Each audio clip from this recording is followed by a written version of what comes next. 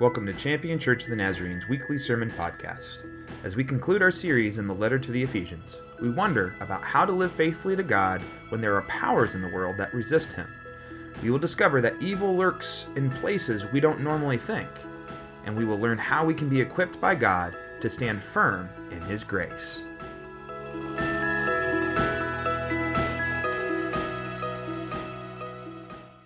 One of my favorite films from the early 2000s was a Ridley Scott epic called Kingdom of Heaven. It is a brutal portrayal of a story that takes place in actual historical events. It is a little fictitious, and yet there are a number of moments where it's very, very accurate. See, the Kingdom of Heaven, the movie, is about the Crusades. The Crusades, when the church blessed and sanctified and even commissioned armies to go into the Middle East and go to war. The reasoning often was because Christians could lay claim to it because Jesus, our Savior, was born there. Jesus lived there. Of course, there are two other parties that would also lay claim to that same land. But the church in this moment, as an institution, decided that they might go to war and use violence to get this land. And this movie, I believe, captures something that we often don't see. We often don't see when we talk about historical events, and that there are powers on the sides influencing the people who are talking about doing horrendous things to other humans in the name of God. And I watched this clip earlier this week, and I thought, oh my, how these actors portray this so well. How ironic that all of these people have the cross of Christ on their tunic, and yet seem so far from what God desires for this world. So we're going to show a clip from the Kingdom of Heaven, and would you take note of what might be the forces behind this debate to go to war? It was no caravan. It was an army headed for Bethlehem to desecrate the birthplace of our Lord. Reynald, with the Templars, have broken the king's pledge of peace. Saladin will come into this kingdom. Tiberius knows more than a Christian should about Salah ad-Din's intentions. That I would rather live with men than kill them is certainly why you are alive. That sort of Christianity has its uses, I suppose. We must not go to war with Saladin. We do not want it, and we may not win it. Blasphemy! Blasphemy! An army of Jesus Christ, which bears his holy cross, cannot be beaten. Does the Count of Tiberius suggest that it could be? There must be war. God wills it!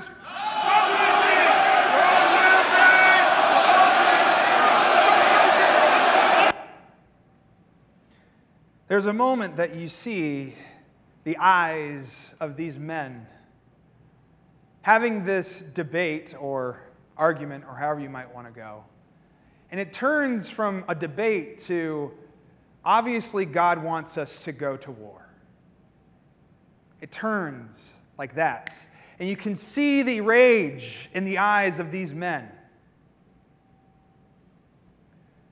And because we have the cross on us, we will win.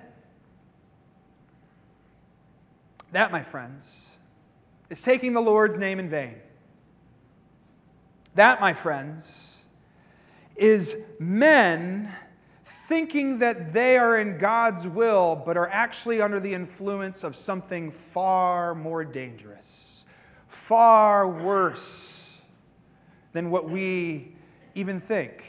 they are under the influence of evil powers that they do not know. And it comes in the form, in this moment, of arrogance and power. The thirst for power. The thirst to be able to do anything that they desire.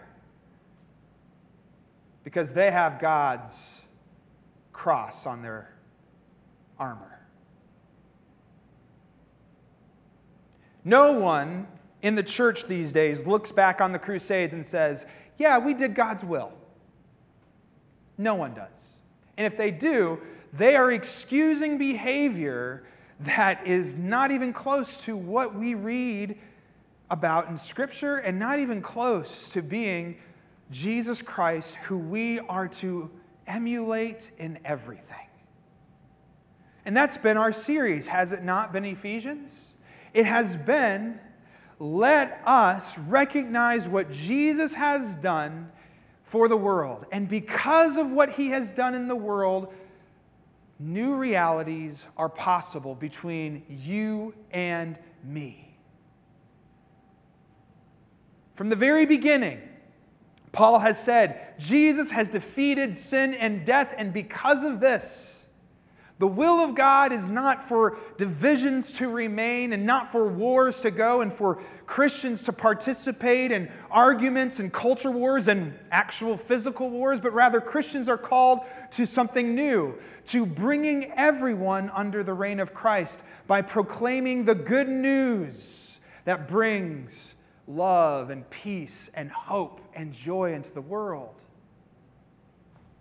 And Paul is very clear. This is how you do it.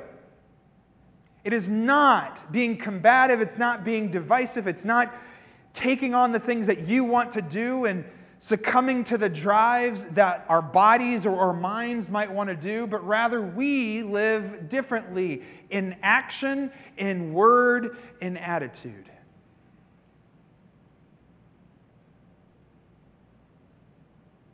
Every moment, this was last week, every moment is an opportunity to do the will of God. Every moment. Work, play, rest. While you're driving on the bypass. Every moment, we are called to bring this kingdom of peace. And we do so by living differently and saying different things in different ways than the rest of the world. But Paul recognizes that there are moments when humans will take God's name and use it for their own devices.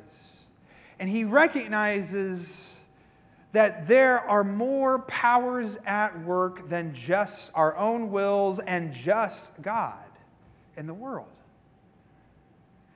And he equips the people who he is writing to for how to stand firm in Christ when these different influences will come our way. As I shared with you, we are reading in Ephesians chapter 6, beginning with verse 10. We read these words. Finally, be strengthened by the Lord and His powerful strength. Put on God's armor so that you can make a stand against the tricks of the devil. We are not fighting against human enemies, but against rulers, authorities, forces of cosmic darkness, and spiritual powers of evil in the heavens. Therefore, pick up the full armor of God so that you can stand your ground on the evil day, and after you have done everything possible, to still stand. So stand with the belt of truth around your waist, justice as your breastplate, and put shoes on your feet so that you are ready to spread the good news of peace. Above all, carry the shield of faith so that you can extinguish the flaming arrows of the evil one and take the helmet of salvation and the sword of the Spirit, which is God's Word. Offer prayers and petitions in the Spirit all the time. Stay alert by hanging in there and praying for all believers. And as for me, pray that when I open my mouth, I'll get a message that confidently makes his secret plan of the gospel known. I'm an ambassador in chains for the sake of the gospel. Pray so that the Lord will give me the confidence to say what I have to say.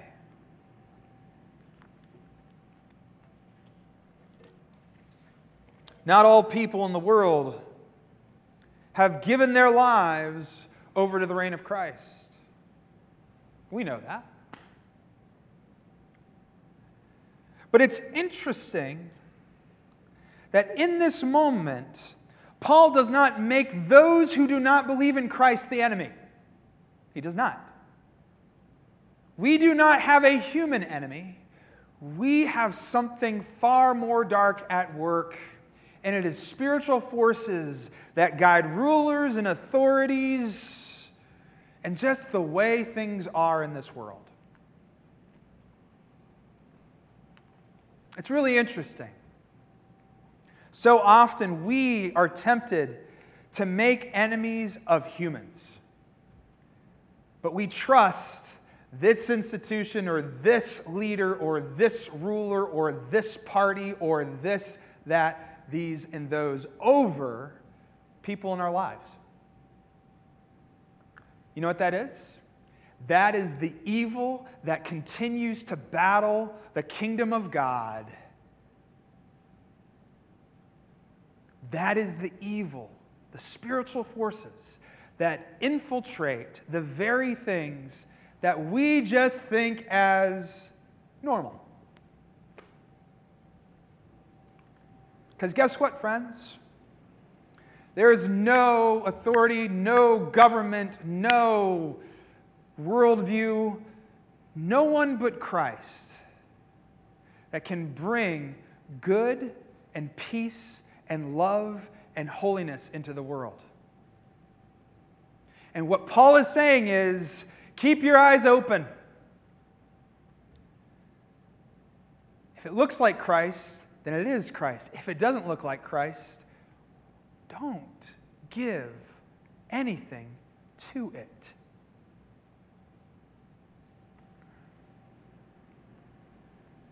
Friends, I'm going to share a few worldviews that are spouted by leaders, by economists, by even religious leaders. I've heard it said before. And they say, just accept this. We can't do anything about this. Even though Jesus did everything in his life to address these things in our world. For example, you ever heard that poverty will always be among us? So just go about your life. And yet Jesus went to those who were most impoverished and gave them food, served them, brought healing to them. That voice that says, oh, we can't do anything about it, is straight from the devil. Maybe you've heard that your vote counts so much and will affect so much in the world, and yet we so often believe that that is more effective than just simply loving our neighbor as ourselves. We think that, oh, great, I can't wait to vote and do this. How does your life look? How does your relationships look with your family members, with your neighbors?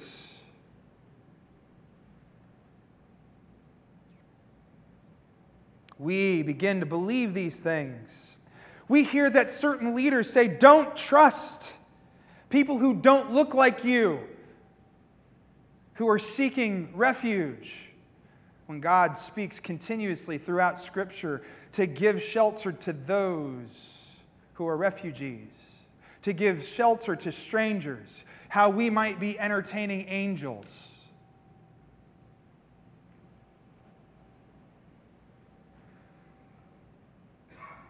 I've heard pastors sanctify violence all the time, when Jesus himself did not be violent, but rather showed how to love your neighbor as yourself by giving yourself. And he endured violence and death so that we might be saved.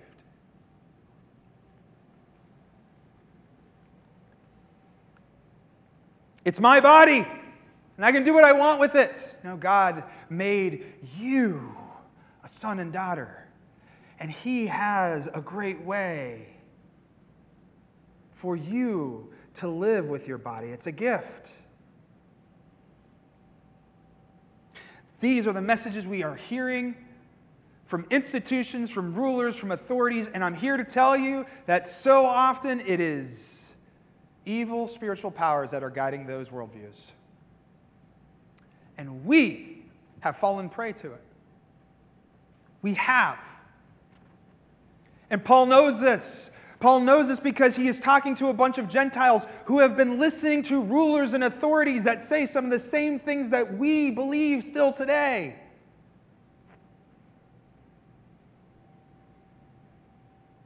But Christ has overcome sin and death. We live in different truth. We live in a different reality. We live differently in what we say and what we do. We have a different purpose in this world, and that purpose is to bring all under the reign of Christ, which is a reign of peace. Otherwise, what we have talked about over the past few weeks, just throw it out the window. There is no reason to believe that the divisions have been broken between you and your neighbor. There is no reason to live any differently than the rest of the world. There is no reason to do anything than what you're used to. If we don't really believe that Jesus defeated sin and death, then let's keep on living the same way that we have. Or we can live in a truth that says Jesus has died on the cross so that sins would be forgiven and has risen from the grave to defeat death.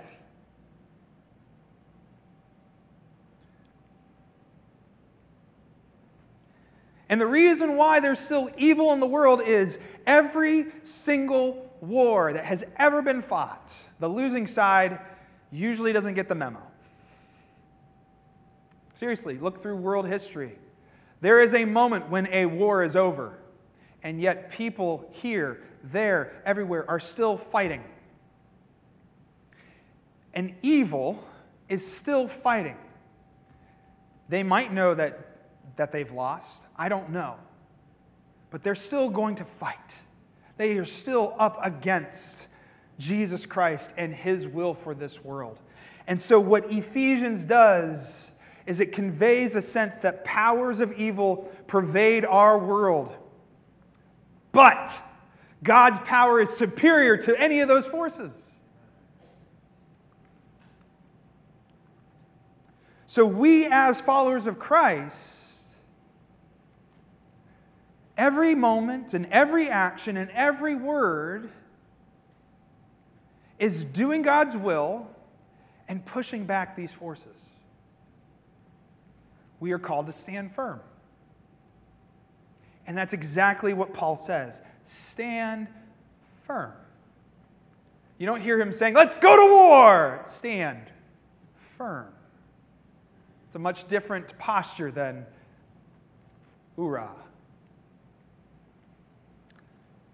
And so, to do this, to stand firm, we must be equipped by God. We must be strengthened by God. That's how this all started, remember? Be strengthened by God. Don't be strengthened by this or that. Don't be strengthened by your own knowledge. Don't be strengthened by this piece of media. Don't be strengthened by the weapons that you have. Do not be strengthened by the things of this world. Rather, be strengthened by God alone. And he shares a metaphor that has been used in Scripture before, but also will be very, very, well, it will describe to this Gentile church that is used to Rome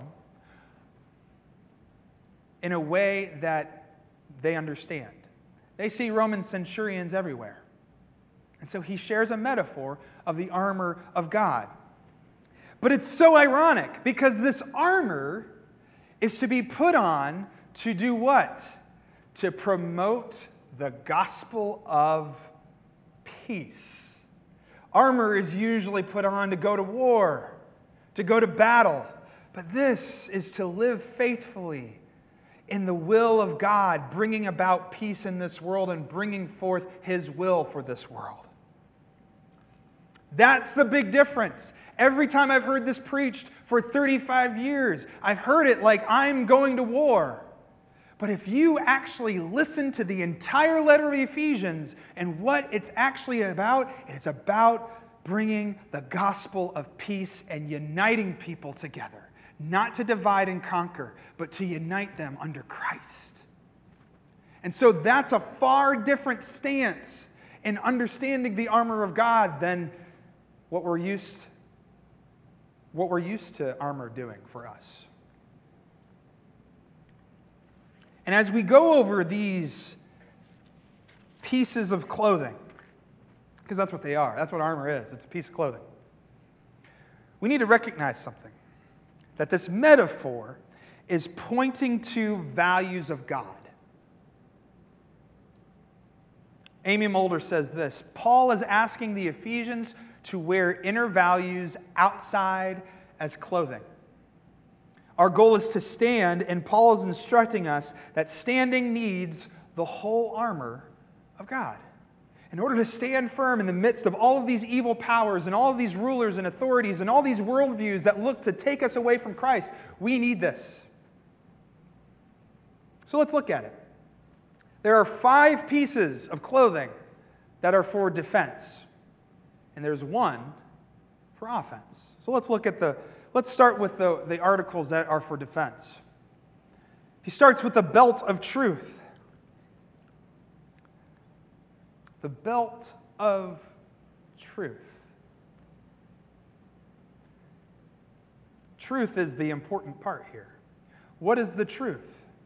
That Jesus Christ has died and raised again so that we might be saved and might bring forth a new world, a new kingdom into this world. And what do belts do?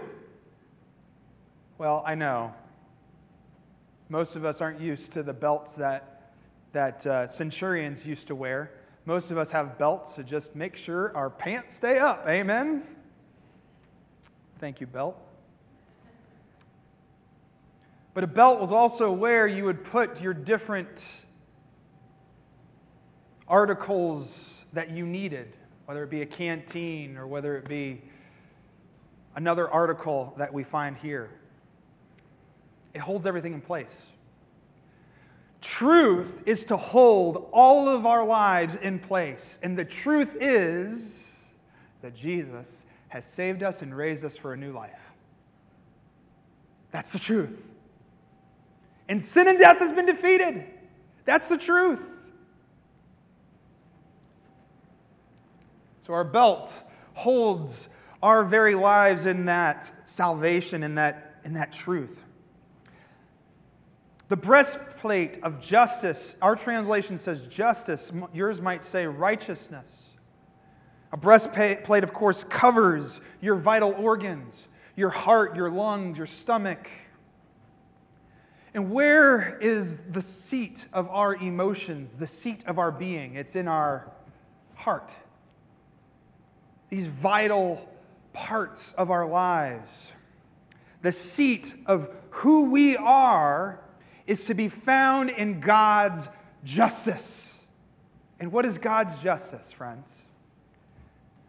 God's justice is that in light of the sin that all of us have done, He has given us mercy and grace and forgiveness. So our hearts are not to be guided by anger, getting even, but rather by His relationship with us. And that relationship is one of forgiveness and love and mercy. May that cover and protect our heart. That is God's justice. That is God's righteousness for the world. And so as we go forward, may we be so forgiving. May we be so merciful and loving and graceful.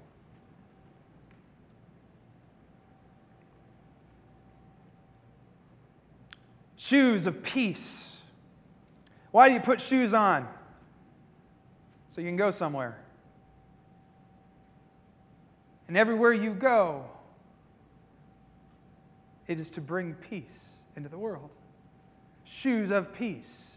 Peace is to guide every step that we take into this world. And that doesn't mean conflict doesn't come our way. It means that we are looking to be peacemakers in a world that loves chaos and violence and conflict. We look to be steady and firm in Christ when everybody else is trying to be divisive and fight.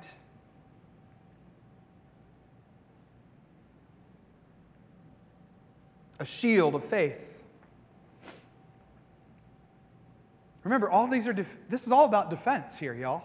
Do you hear that? This is all about defense. There is nothing here.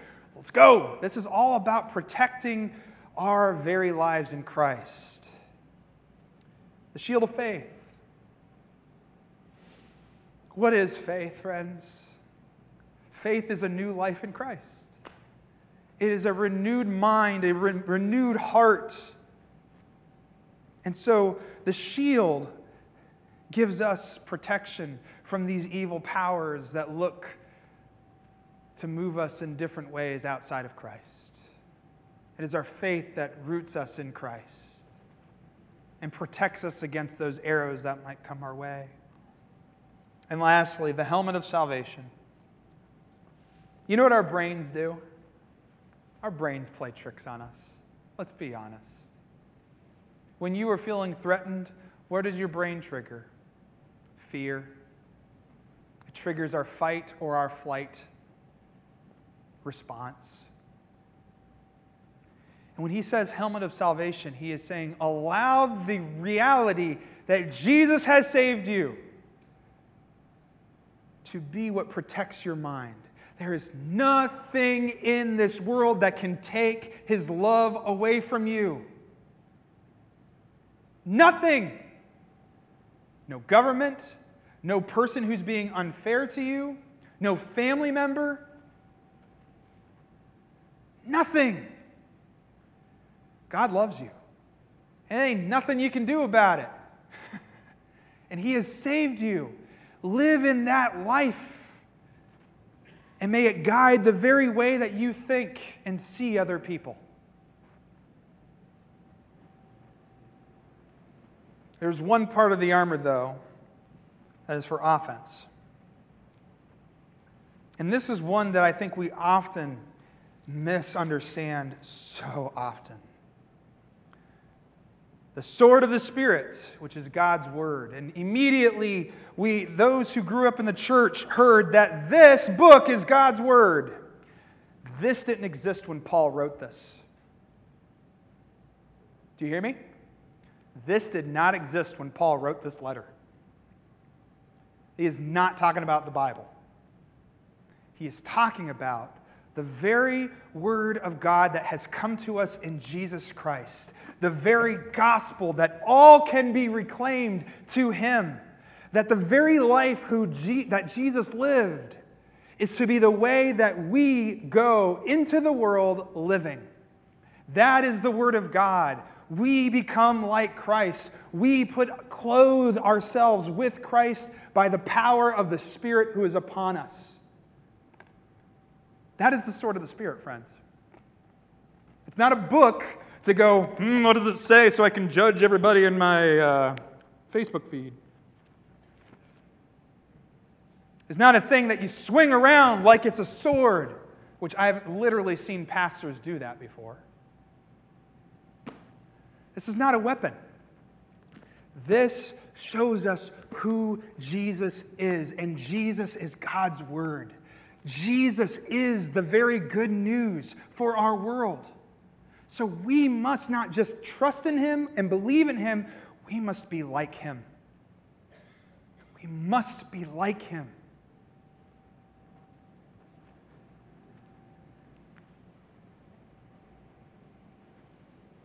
And lastly, Paul ends. He doesn't use a metaphor for this moment, but it might as well be a part of the armor. He ends with pray. Pray. Pray for me.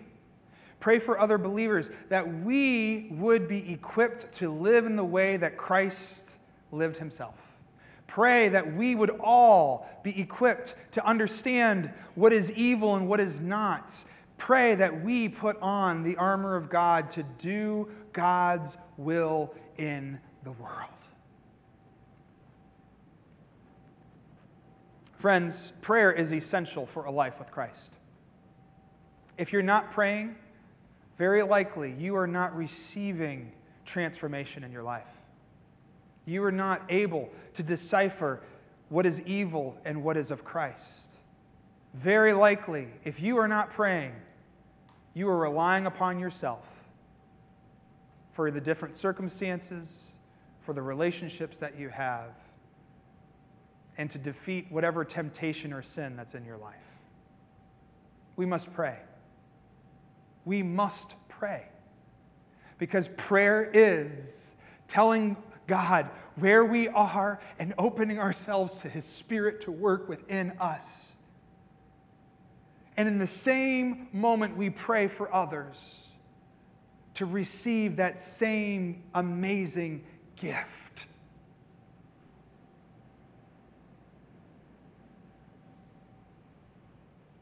Friends, we need to recognize that the values of Christ are to be lived in our lives. That humility that we talked about, that gentleness that we talked about, that love that we hear about, that acceptance that we are called to have, to abandon selfish impulses and greed and immorality and impurity, to not allow anger to direct how we treat another person, and to recognize that every moment of our lives is an opportunity for us to share the good news of Christ and to bring about His will in this world.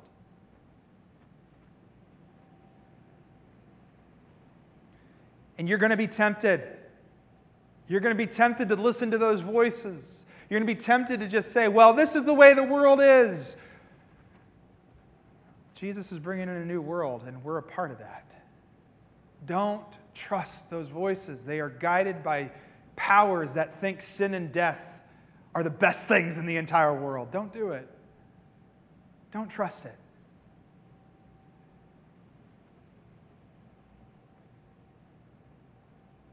So friends, the armor of God equips each and every one of us to go and do the will of God, to preach the gospel of peace that Jesus brought to the world. The armor of God is not some little personal protection so that we can go and divide and conquer with our doctrines and with our beliefs. For us to go engage in the culture wars of the day, God says, don't participate in those. You're no different than the Crusaders who killed in the name of God. The armor of God is given that we would do the will of God, bringing all things under Christ with His gospel of peace through living lives of humility, gentleness, love, acceptance, and holiness. As he ends his letter, we hear these words.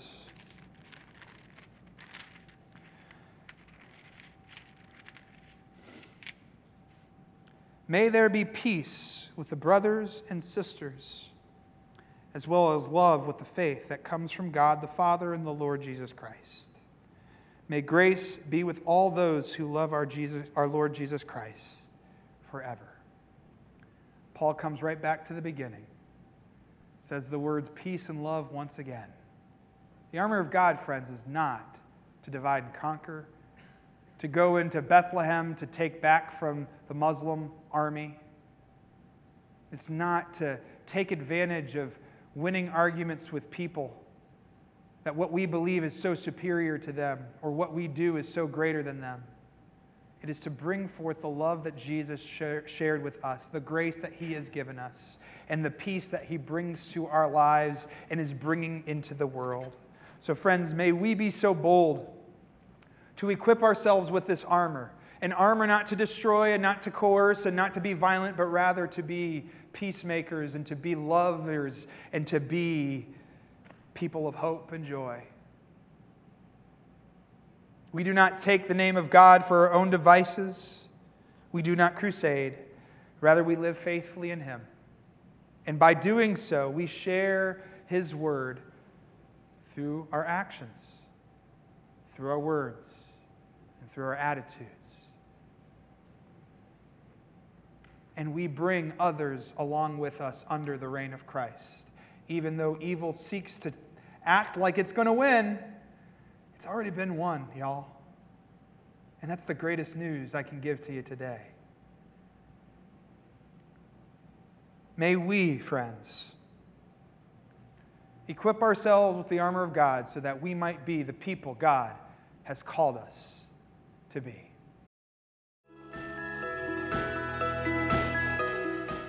Thanks for listening to Champion Church of the Nazarene's weekly sermon podcast.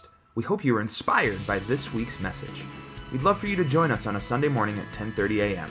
We are located at 3924 High Street Northwest in Warren, Ohio.